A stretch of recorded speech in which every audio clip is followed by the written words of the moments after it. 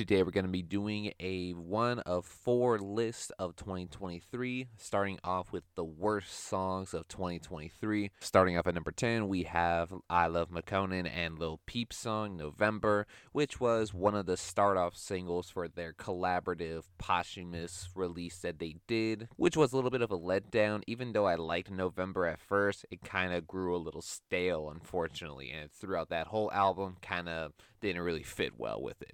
Up next, number 9, we got Wake Up by Little Skies. Anything that I've seen from the past few years that Little Skies has released hasn't really been the same since his spark back in the day in 2017, 2018. It just kind of felt a little half baked and underwhelming to say the least. Now at number 8, we got Bongos by Cardi B and Megan Thee Stallion. This is pretty much the sequel or intended sequel for WAP with Megan and Cardi B. Even though it had a somewhat catchy rhythm, didn't really do much to kind of bring in that spark or kind of attention that WAP did at the time. Even though we get a good verse from Megan Thee Stallion and somewhat of a solid verse from Cardi B as well too, it just didn't really have that staying power, unfortunately.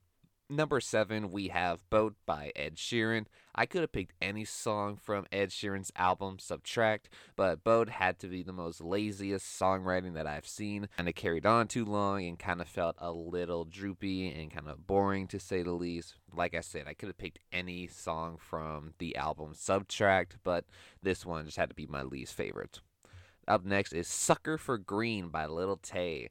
The big sensation in 2018 came back with a new single and new music career, Sucker for Green, having to apply that, oh, I got money, you're broke mentality that she did back when she was a kid in 2018. Then kind of say, like, oh, a conspiracy theory of her kind of faking her death and promoting this song. It's whatever, but having to see her pop out again saying, oh, I'm doing music now, it's not really surprising how bad it is.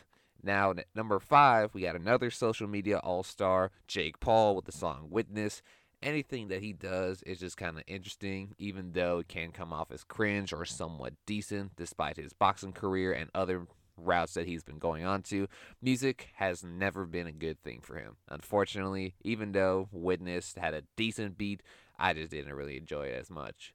Now at number 4, we got Will.I.AM and Britney Spears song, Mind Your Business, a well-known collab that they did back in the day in 2013, which was a total classic back in the day. Everyone couldn't have stopped singing.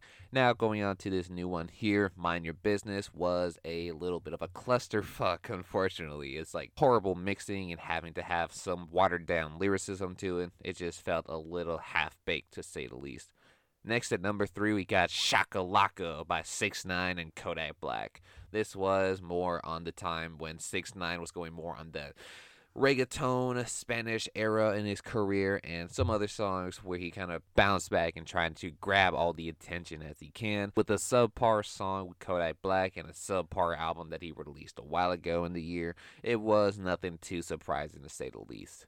Now at number 2, we see Fuck the Industry 2 by NBA Youngboy. This one was just primarily a diss track to Drake and another rapper, but his approach kind of came off very mumbly and you can't even hear a word on what he's saying. You just have to look at the lyrics to see what he's saying. And then finally at number 1 for the worst song of 2023 is another Will.I.AM song called The Formula with Lil Wayne.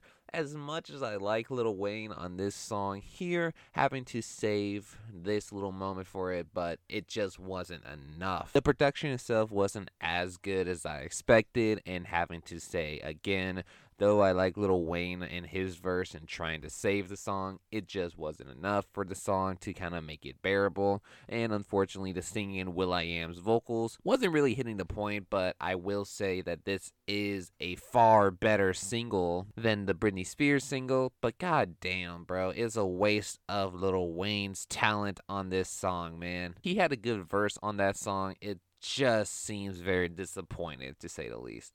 And that will conclude this episode for today. That is the top 10 for the 2023 worst list. On to the best songs of 2023 in the next episode. Remember, this is my personal opinion based on my personal enjoyment of this project. Thank you. Keep on craving, little junkies.